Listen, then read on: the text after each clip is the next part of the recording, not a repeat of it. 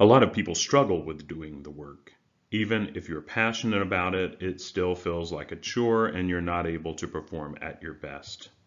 Can we overcome this and make work effortless? Well, there's a principle of human nature that's used by athletes, musicians, entrepreneurs that allow them to be way more productive. It's called flow. Flow is a state of effortless work. It feels like you're playing even though you're working. If you want to be more productive and enjoy the process, if you want better results during the process, mastering the flow state will help you achieve this. We're going to go through the process of getting into flow step by step in this video. We'll talk about how it will transform your productivity.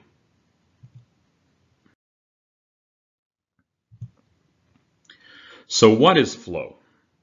Flow is a mental state where you're completely immersed in an activity, from painting and writing to prayer and surfboarding. It involves intense focus, creative engagement, and the loss of awareness of time and self. In short, flow is a state in which people are so involved in an activity that nothing else seems to matter. It leads to incredibly high productivity, as in the flow state, things seem effortless. You learn faster, things seem to click together better, and you meet the challenges you face head on. And let me stop here to remind you that you can ask any question that you might have about the flow state or any general questions in the comment section, and I'd be glad to engage with you there.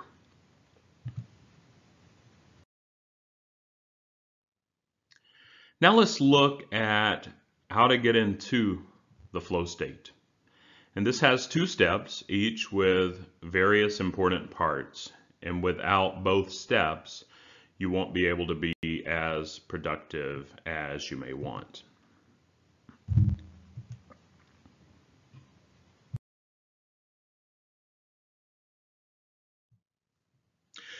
So before you start, set up your environment by eliminating as many distractions, both internally and externally, as possible. Let me give you some suggestions about internal and external distractions.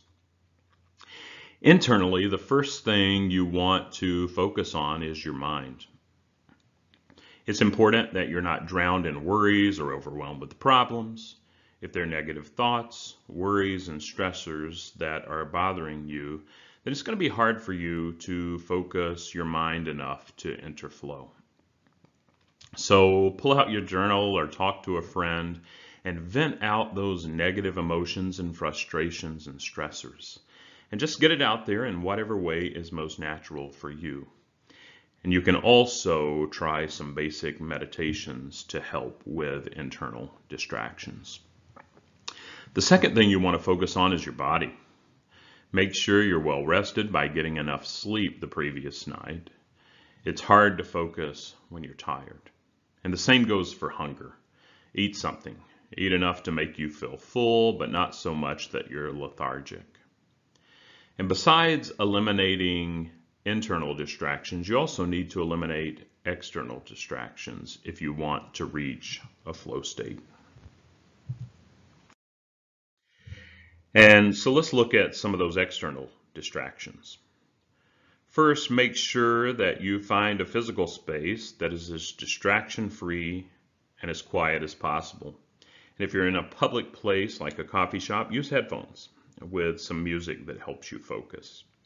It's critical that you put your phone away and disable all alerts and notifications, as this is the biggest source of distractions nowadays. Close all social media and email tabs, remove all unnecessary files and objects from your workspace. And it's important to have clear objectives for the task you're working on. Think about what you want to finish and how you will define success. And be sure to push yourself to take on something challenging that not only helps you improve in your work, but also pushes your skill. And work at your BPT, your biological prime time, or some say biological peak time.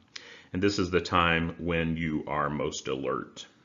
And so find the right balance between your BPT, the level of challenge that is most useful for you, and then your skill level and what you're good at.